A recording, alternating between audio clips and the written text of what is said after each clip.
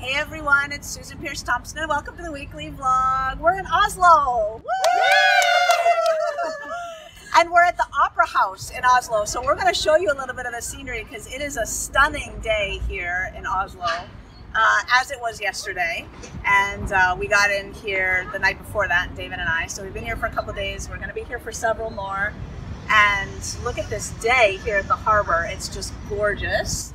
And we've got a bunch of Brightline Eaters and Bright Lifers from primarily from Oslo and London and Romania here with me. And so we're going to talk a little bit about Brightline Eating overseas and the international movement that's growing up here in Brightline Eating. Of course, we're here to celebrate Irina and her book, Spis deg fri, which is on the Norwegian bestsellers list right now. Unbelievable. Woo! It launches tomorrow, and at the moment we're on the front page of every major Norwegian newspaper. We did an interview yesterday morning that went viral online, I guess, and I was interviewed this morning in Norwegian. I didn't understand Norwegian, so that was kind of interesting. Luckily, Irina was there to do the talking. But Brightline Eating is now really a global movement, so I just wanted to catch you up to date on that. We have people in our ongoing follow-up research program from 103 countries around the world. If you're not aware, there's 195 countries on planet Earth, give or take, you know, little skirmishes or whatever that create and uncreate new countries, but roughly 195 countries. We have people from 103 countries in our follow-up research program. So that means that we've certainly had way more than that sign up for our programs and never kind of make it through all the way to sign up for our ongoing research program. The last time we released the food freedom videos to a really wide audience, which was last fall, we're about to do it again next month. We had people from 190 of the 195 countries watch the videos, and it's kind of noteworthy because Irina was here in Norway and we sent out a message saying, Svalbard, there's a little country off the coast of Norway, a little island called Svalbard, and nobody is watching our videos in Svalbard. And she said, I know someone in Svalbard. I will ask them to watch the videos. So she did, and we knocked off the 190th of 195 countries. The only places where they don't watch the videos now are in countries where they don't have the internet, like Cuba and North Korea. So other than that, we've got the whole world covered. And yeah, and the book rights to Brightline Eating are sold in Norway now, and all of the Spanish-speaking world, and Russian, and Hungarian, Serbian, did I say Russian, German, Poland? Yeah. So over the next few months, the book will be coming out in those countries, and I'm sure that Hay House is busy selling the rights in other countries as well. So I was asking these ladies because I was really curious, how is it different working Brightline Eating in other countries? And they said not so much. I was like, yeah, pretty much the same. Yeah.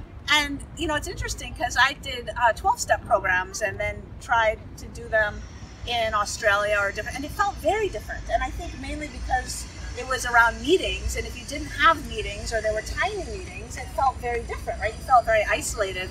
But Brightline Eating, the support is primarily online, so you can just feel like you're a part of it, no matter where you are, you know? So people mentioned grams and ounces, like, well, once you figure out the ounces, then it's fine, which I relate to because I lived in Sydney for a couple of years, and I know that 4 ounces is 113 grams, and 6 ounces 170 grams. But when you try to weigh in grams, then you have to cut a blueberry in half, to be precise, which is... I don't care what measurements you prefer. Nobody likes to cut a blueberry in half, so it's pretty quick to decide that ounces are better. Not as a cultural preference thing, but just as a, like, you know, who wants to cut a blueberry in half in the morning? It's not my idea of a good morning. Yeah, other than that, it's pretty much, you know, Brightline Eating works all over the world. I will say, for those Americans, which it's, you know, 85 to 90% of the people who do Brightline Eating are in America, so it's, you know, 10 to 15% depending on whether you're counting people on the email list versus people who sign up for the boot camp versus Bright Lifers or whatever. It's about 10 to 15% international population in Brightline Eating. One of the things that the Americans could really get on is this idea of having friends in other time zones. Because I was here in Oslo this morning having a bad day. Like, in this city, gorgeous city. I was having a bad, I just woke up, you know, like just didn't feel good. I was telling my husband I was grumpy. I'm not good. And he always says, why don't you go call one of your people? to which I'm like, okay, but it's, you know, it's 3 in the morning in New York, or 4 in the morning in New York, and, you know, 1 in the morning in California. So where are my people? And I'm like, Josie in Australia. So I text Josie in Australia and I say, Josie, are you free, available? She says, I am. And I said, I'm gonna call you in 3 minutes. She says, great. And I talked with her for 45 minutes this morning, and I was the little kitten in the tree, and she talked me out of the tree. And it was, whatever it was, 8 at night for her, right? Like, perfect time. So if you're in America and you do Bright Line Eating, keep in mind that when you want to eat not my food and it's 1 o'clock in the morning, go find the phone list, because it's not 1 in the morning everywhere. I promise you, like, expand your thinking. It's daylight in Oslo. Call someone in Oslo. And you know, when I was in Australia doing my 12-step food program, I would spend, David's over here on the camera, how much money would I spend? Like hundreds of dollars on phone cards, make him grumpy. Look at, if you can see his face right now. He's like, yeah, way too much money on phone cards.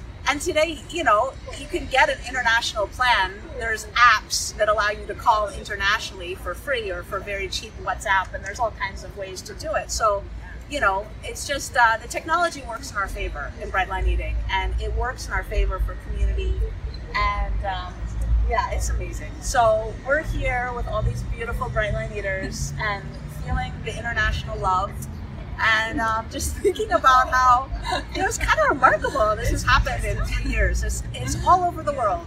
Tens of thousands of people from all over the world sending you love. Happy to be in Oslo. I have to say, if you've never been to Oslo, come to Oslo. This is an incredible city. Beautiful, beautiful, beautiful city. My husband is Norwegian, so we stepped off the plane and I said, this is an airport you would have designed. Like, this fits you. And he said, yes, it does. There's something very fitting about Scandinavia. I love it so far, and I felt the same way in London, by the way. I've never been to Romania, but well, it's never too late. It's never too late to go to Romania. So yeah, if you do Bright Line Eating, just know that there's someone all over the world, nighttime, daytime, anytime, doing it. The book is being translated as we speak to other languages. It's taking Norway by storm, thanks to Irina. And because Norway is such a small country, we can dominate the Norwegian media much more easily than we can dominate the American media. But, you know, we're going to come against the same resistance everywhere. We've got grumpy obesity researchers here saying there's no science to this, and who says it works anyway? And, you know, we do. I do. That's right. That's right. Nothing else does work. So as we grow in numbers, demonstrating that it works, that's all we're going to have to do is just keep doing it. So we're amassing the data. You keep working your Bright Line Eating program. And when you get a chance, go somewhere else in the world and visit the Bright Line Eaters there. It's super fun. So anyway, that's it for this week's vlog from overseas. We're talking about Bright Line Eating and the international movement that it is. And we're sending you love from sunny, gorgeous Oslo. So congratulations, Irina. Her book launches tomorrow. We're all thinking about you. Mwah. Bye, everyone.